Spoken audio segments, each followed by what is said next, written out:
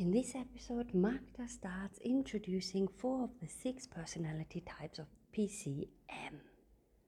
So Taby Keller, the creator of PCM, started to use or introduce the metaphor of a house or condominium in American English with 6 floors. And these 6 floors are the 6 personality types that he has discovered through his studies.